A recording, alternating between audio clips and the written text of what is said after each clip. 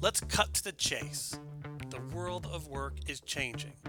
There's no stopping that change.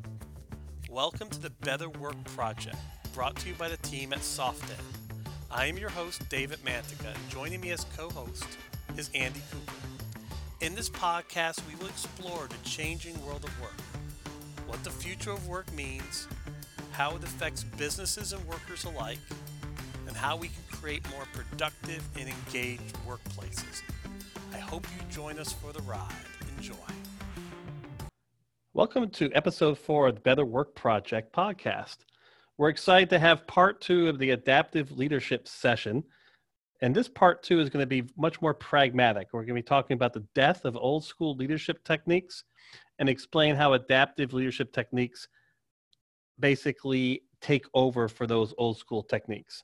We have Andy Cooper with us from New Zealand, and we have internationally recognized thought leader on adaptive leadership, Pat Reed, back with us for this part 2, and we're excited to have them.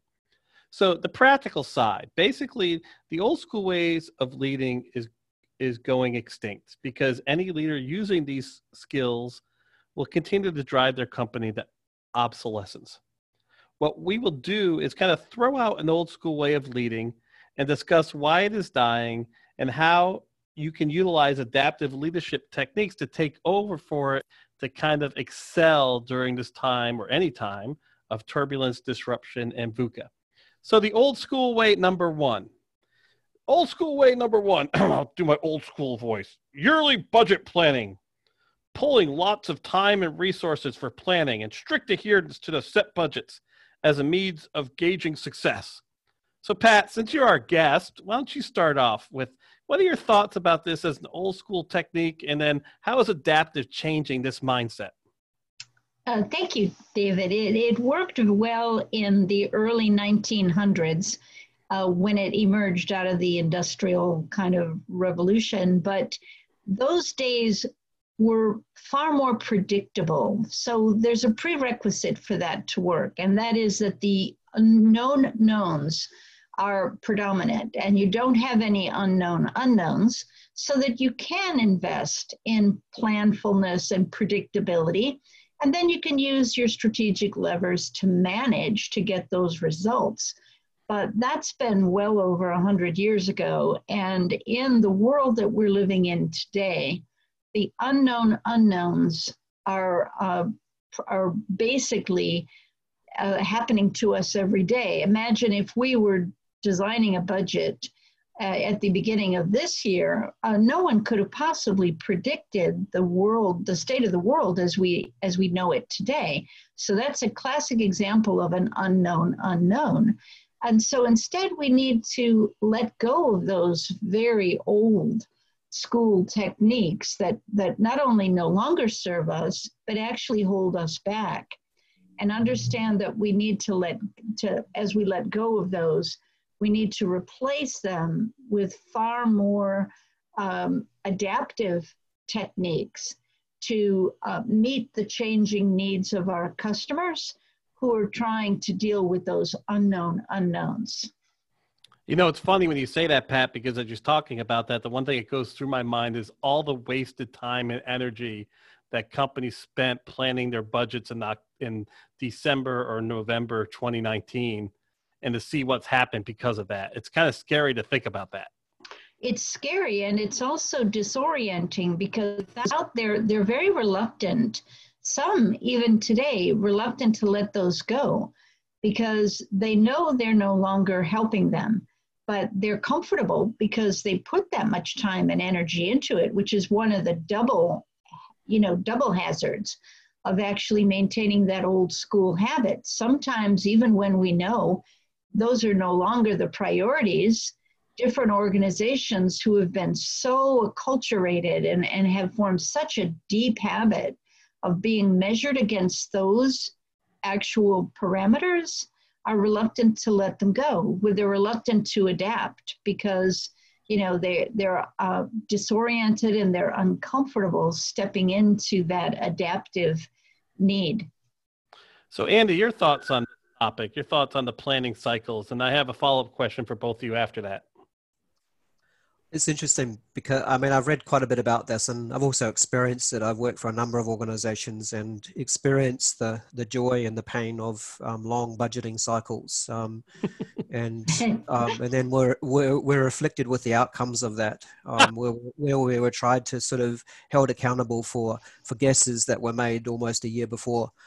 And if we did, it was pure luck. But I think that's an interesting point. I heard a stat which apparently Ford some years ago they guessed that, well, they anticipated that it actually spent like $1.2 billion on their annual budgeting cycle. So which is actually the GDP of a number of small countries. So if you just think about how much, one large company, and you think about the waste that they've incurred, you multiply that around the world, you can see there's a huge amount of waste. And to me, it does come back to this, Pat talked about this known knowns, and the reality is that we've got a very limited way of seeing into the future, and this example of recently has really highlighted that. So the whole, the time spent on it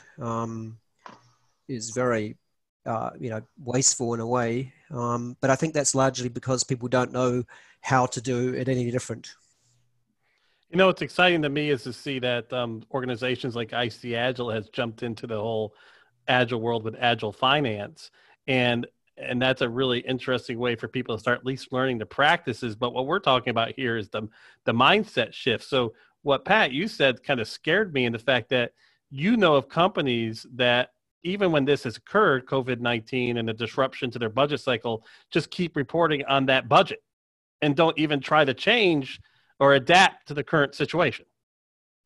Yeah, that's actually happening far more often than you might expect right now, David, because as Andy pointed out, they know it's not the most effective way to lead, but they don't know how to let go of it. So I kind of equate it to driving through this crisis, looking at your rear view mirror, not looking forward at the emerging threats and the emerging opportunities. They will guarantee to miss any opportunity to adapt and get fit for the recovery, right? It's truly blinding them to the ability to actually adapt and redirect those billions of dollars that Andy was talking about into discovering what the customer's needs are today and revamping that, right?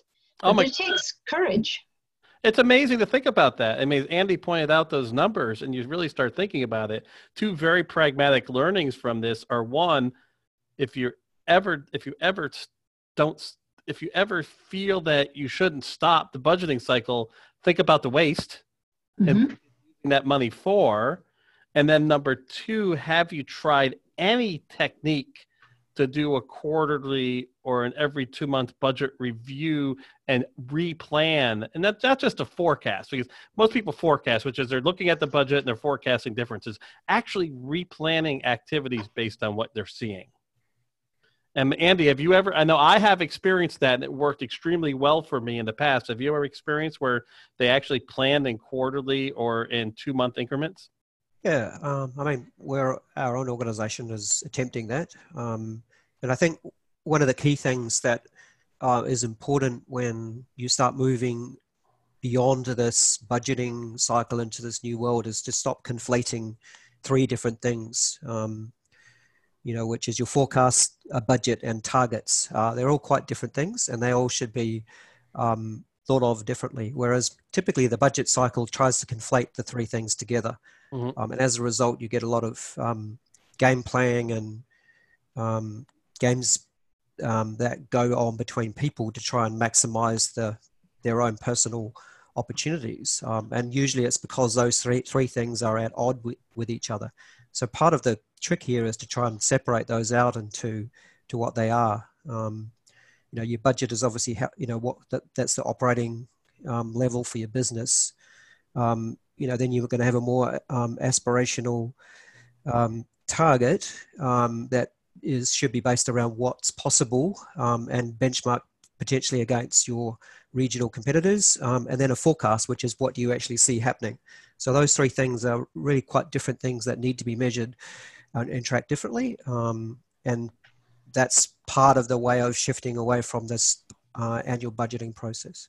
It's funny you should say that. The previous company I owned, when they bought us, I had to go through that process. That used to drive the VP who connected with us crazy. He didn't quite understand what I was saying, the difference between the plan, the budget and the plan, and then we had the forecast. So he just couldn't get that middle ground. Well, the plan adjusts. I mean, the budget's there, but the plan adjusts. And it was so hard for him to wrap that around and see the differences between that and what the rolling forecast was. On this subject, Pat, anything else to add before we jump into the next topic? Yeah, this subject itself is a complex adaptive challenge, which means it's deeply entangled in the organization's strategy. The reason why it's so hard to untangle it is because you have to wrap your head first around thinking about your strategy as adaptive. So you need to kind of realize that the strategy has to adapt first. And then what I found to be a highly practical approach to what to do about that, David, is to help organizations develop a strategy map. And when they have that adaptive strategy and have identified their top 3 targets, for the upcoming, let's say, quarter or biannually, then to develop an enterprise value model to help everyone get aligned and have a clear line of sight. And those 3 are key to actually effectively disentangling from the old way of working. It's incredibly hard to change old habits. But when you find and introduce new tools, you can pretty much let go of the old habits, realizing that they don't work. And one of those new habits is the value-based or evidence-based rolling wave planning and forecasting cycle. Rolling wave. That's phenomenal. I think we have a whole topic for another podcast just with that question alone. So let me put my... Sorry, one last point to add. For those that aren't aware, there's a whole philosophy called Beyond Budgeting, which talks about this topic, and there's lots of good case studies and practical examples of how to do different types of budgeting. Andy, thanks for sharing that. That was great. I mean, that's the goal. Pragmatic. So I'm going to put my old school voice on again. Old school way number 2, directing all the activities of your direct reports and ensuring that they are doing the things they have been told to do, and with active KPI measurements. So I'm going to start with Pat again, because this has kind of been a good back and forth. Pat, thoughts on that one? You get it. It worked in the early 1900s, but it would be disaster today, because what we know from dealing with extremely complex and dynamic challenges is that you need that cognitive diversity. And the people who are on the front lines know a great deal more than the CEO about how to deliver something. So the role of leadership changes to understand that the role of the leader, or the value proposition of the executive, is to give real clarity around why your direction for the next quarter needs to hit particular targets, but never tap into the how. So a leader today must never actually tell people how to do something. They need to tell them why, and they need to tell them what a successful outcome looks like. But people need autonomy. They need a sense of finding their own way, leveraging their own knowledge about what's going to work best. And they need a sense of that clarity of purpose, which is what the leader's role is. They also need to develop their own mastery in solving complex problems to build their confidence. So the worst thing a leader could do is that particular old school pattern of holding people accountable to doing exactly what you tell them to do. It's suicide. Interesting. I do have some follow-up questions on that, but I want to get to Andy. So Andy, your thoughts, any additional comments that Pat had, or you want to jump into another direction on this topic? Just to add to it, I think this sort of stems from, a lot of the management concepts that we're talking about have come from, management thinking of 100 years ago, that's specifically around the Taylorist principle of, separating the managers from the workers.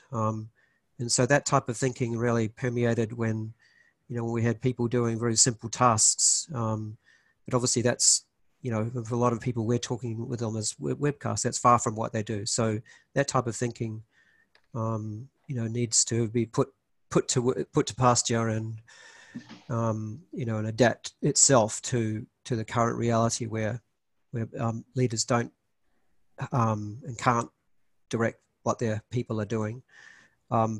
Their primary goal is to provide the right climate and also help ensure that the purpose of the team and the individuals is clear and understood. So Pat, you mentioned that it could be, suicide for an organization to do this. So now give me some more thoughts on that. One of the first things I start thinking of, again, is waste. Like the more you tell somebody what to do, you're wasting their potential, their ability to adjust. And the more you're throwing back on your back with already a ton of time that you have to do just to do the other things. So you're not even looking forward. So you kind of elaborate on that. Why? I mean, you were very passionate about that on this old way. Mm-hmm. Yes, it's such an important topic that I'd be delighted to kind of unpack it a bit. It is also, it compromises your people feeling empowered, right? So we all know as adaptive leaders in today's world, you need to empower the frontline people to think and adapt and respond real time to the emerging risks and the emerging threats that are all around us. And when I say real time, I really mean daily, hourly. If you're dependent, if you've been conditioned as a frontline worker, let's say in an emergency room, if you're dependent on hearing from the head of the organization to tell you how to respond, then you're virtually immobilized. You feel that you cannot take the initiative, you cannot learn and adapt. The key here when we're dealing with a dynamic, volatile, complex environment is continuously testing and learning and testing and learning. You can't have that harness on that requires you to stop thinking and wait for the boss, the leader, to tell you what to do. You need to feel totally empowered to adapt and learn real time and feed that back up so that the leaders are making better informed directional decisions about strategic moves. But true empowerment requires individuals on the line to be the leader, to have that confidence to make rapid potentially life-changing decisions in the moment. And to build that confidence, the leader needs to help them to understand what success looks like, but understand that the leader is going to give them air cover and will support them in their decisions. Andy, you have some experience on this that you talk about a great deal on this whole concept of learned helplessness. So I think Pat does a great job of saying how the leader can really, screw and muck things up. What's some of your thoughts around how workers have to embrace this and not be stuck, in this idea that if I take responsibility, I'm going to get in trouble? Yeah, I think that comes back to the concept around psychological safety that, we mentioned briefly last time. And that's predominantly around creating a climate where people feel comfortable with taking risks with the view that they won't be punished, providing that the actions they've taken are obviously legal and within your own corporate guidelines. But in a lot of cases, the climate of the team or the organization isn't conducive to that. So people believe that by doing things, they'll potentially be punished if the outcome of that was not what we expected. So then people shy away from it. And that's where we get to this learned helplessness of, people not wanting to take any risks. It's easier just to put my head down and stay away from that. The ostrich way of working, right? One of the things I used as a technique as a past business owner was the idea of stretch assignments and, allowing empowered, passionate folks who felt like they had the psychological safety to go do something that they normally wouldn't have been allowed to do in maybe other environments. And that seemed to be a very good tool to help stretch and get them comfortable with the idea that the culture will allow them to learn and adapt and adjust. And the value to me was significant. The other term I used to always use is, I don't really want to know how the sausage was made. And Pat, I think you said that so well when you talked about the outcomes and the vision, the why we're doing this, and then let the sausage be made. And Andy, you said this so well when you said, as long as it's legal and it follows the visions and the ethics of the company, go forth and make it happen. Pat, any last thoughts on this old school way from your side? I know it compromises innovation as well. And we know that innovation is key to really thriving in today's world, and most importantly tomorrow's. If you create that conditioned helplessness that you and Andy were referring to, it's the worst way to set your organization up to become really differentiating and innovative. Absolutely. Okay, so we're going to go the old school way, number 4. And so, Andy, I'm going to start with you on this one. I'm going to put my old school way. The high performer becomes the leader. The best salesperson becomes the VP of sales. The best software developer becomes the leader of the software development group. So the best technical professional becomes the leader. So your thoughts on that old school way? Well, I think this has been talked about for quite many years, and people have realized that the only predictive thing for future performance is current performance. So expecting someone who's very good at one thing to then be great at something else is leaving it way too much to chance. So the opportunity for people to lead should be there all the time. So we don't put someone into a leadership role without providing them the opportunity to lead, even if that's not in a specific leadership role, through influence, through special projects and other opportunities. So we can develop people and have them proven in leadership skills without appointing them. So that's the first point. The second point is, people should be provided the choice. Some people want to remain and are great at not leading. There shouldn't be that only opportunity for people to proceed in an organization is through being the leader. So Pat, give me your thoughts on that and some of the reactions to Andy's initial thoughts on it. Yeah, totally echoing what Andy was saying. People need to have a choice in terms of their career trajectory, and they need to be able to grow and, craft their own path to mastery in whatever their chosen, capabilities are.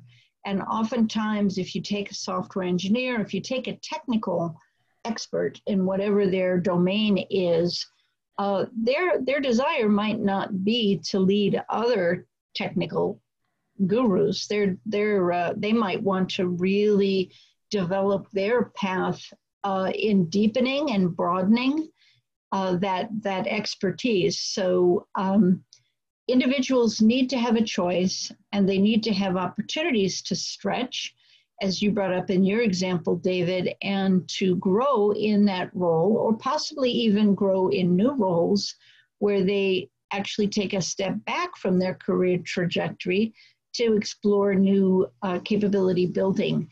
In today's world, all of those options need to be available for people to find their way to real happiness at work. When you think about it, most of us spend more time at work than we spend anywhere else in our lives. And so we need to make that fulfilling. So we need to at least give people the potential to design their own path. I started thinking about this in a couple ways as you both talk. One is it's a compensation problem. I think we've gotten this misguided notion that the only way you can increase your compensation is becoming a manager. And I think that it's a misguided notion because it's been brought into reality. So number one, it'd be interesting to see what adaptive organizations are doing around compensation plans. And then the other thing I heard you, Pat, talk about here too is the fact that, an adaptive organization wants to move people around to grow and ebb and adjust. So they're not just doing the same job over and over again. And I think that could be very powerful too. And, the figure I had seen recently is that 60% of new managers are still failing And a lot of it has to do with this concept. One is that they're using old school leadership techniques, and two, they're not taking this lattice. I just read about this recently, this whole lattice approach to leadership, which is adaptive leadership, which is leadership across and through the entire organization, not just from the top down. But any comments about any examples where you've seen some adaptive techniques around HR, whether it's compensation or whether it's job changes that you saw that have been powerful, Pat or Andy? Yeah, I'll jump in on this one. This is a particular passion for me in terms of really creating an environment. And I refer to it as a career mosaic, as opposed to the traditional career ladder, where individuals have a choice. And the first thing that's required working with the HR and the organizational structure is to flatten the organizational, you don't start as a, let's just say, software engineer or project manager 1, and then 2, and then 3, and then 4, and then 5. That's the old career ladder. Yep. But you actually, in fact, move away from the whole concept of projects, and you move towards value streams or product or journey maps, customer journey maps, with self-organizing teams that give you the opportunity to stretch into different roles and actually pair to learn some new skills. So there's a lot what in most organizations right now that are embracing the concept of creating a new org structure. They tackle that head on by simply not just creating a career mosaic, but the career mosaic accompanies the way of working is now in high-performing teams that actually support the flow of value throughout the organization around these customer journey maps. There's a lot on the HR side that adaptive leadership is going to be pushing on. That's a topic for another conversation. And Andy, any last comments on this this old school way? No, I was just going to add that that alone is a big topic in terms of the politics, people's perception of themselves and their status and their value. Makes those topics very difficult and challenging. But they are ones that increasingly will need to be tackled as part of this new ways of working. All right, so we're going to do the last one here. So I'll try to make this a good one. And so we're going to talk about the last old school way. All the new ideas come from the top, and everyone falls in line. So we're going to do a new strategy. It comes from me or her, or whatever you are, and you do it, and you better do it. So Pat, start with you on this. What's going on with this old school technique? Guaranteed to fail. It puts amazing pressure on the executive leadership to feel as if they need to have all the answers. In fact, when we talk about adaptive leadership, we often, if you look at some of the early literature on it, it's about leadership without easy answers. And leaders cannot possibly give direction. And we all know from the failed efforts, most transformations fail because of this particular, because of all of these old school beliefs. But the organizations need to co-create the change effort. You can't just get and wait for direction from the top and then try to execute on it. It generally results in disaster because then you don't have the ability to execute on it. The teams are not set up to execute if they're again just waiting for the leader to tell them exactly what they need to do. The leader, there's no human being in the world that can have that prescience, or the big enough crystal ball to be able to predict that. And if they did, they wouldn't be learning through feedback loops, so it's totally impractical. And then Anna, your thoughts on this? I mean, it's certainly an interesting topic.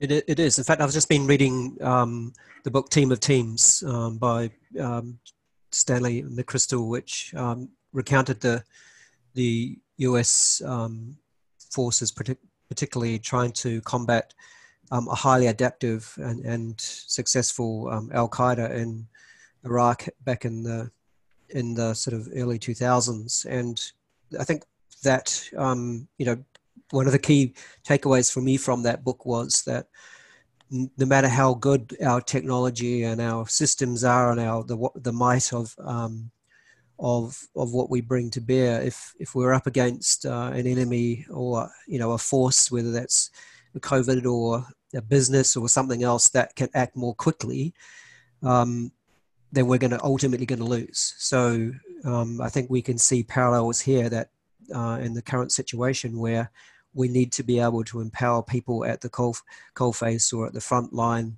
to make decisions quickly and in the interests of the customer and of the business.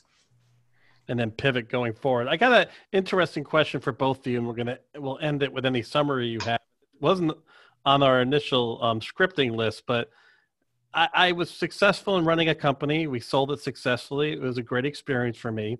And I tried to be adaptive without quite understanding it. And as we were pivoting and adjusting, I used to get a lot of looks of, are we ADD? Or how come we're not fixed or focused on this? Or how come we're not digging deeper into this? And I used to have to try to coach them through it. But it was very difficult sometimes being an adaptive leader, because people kind of think that you're all over the place, or there's not one thing to focus on, or it's a gray and people don't like gray.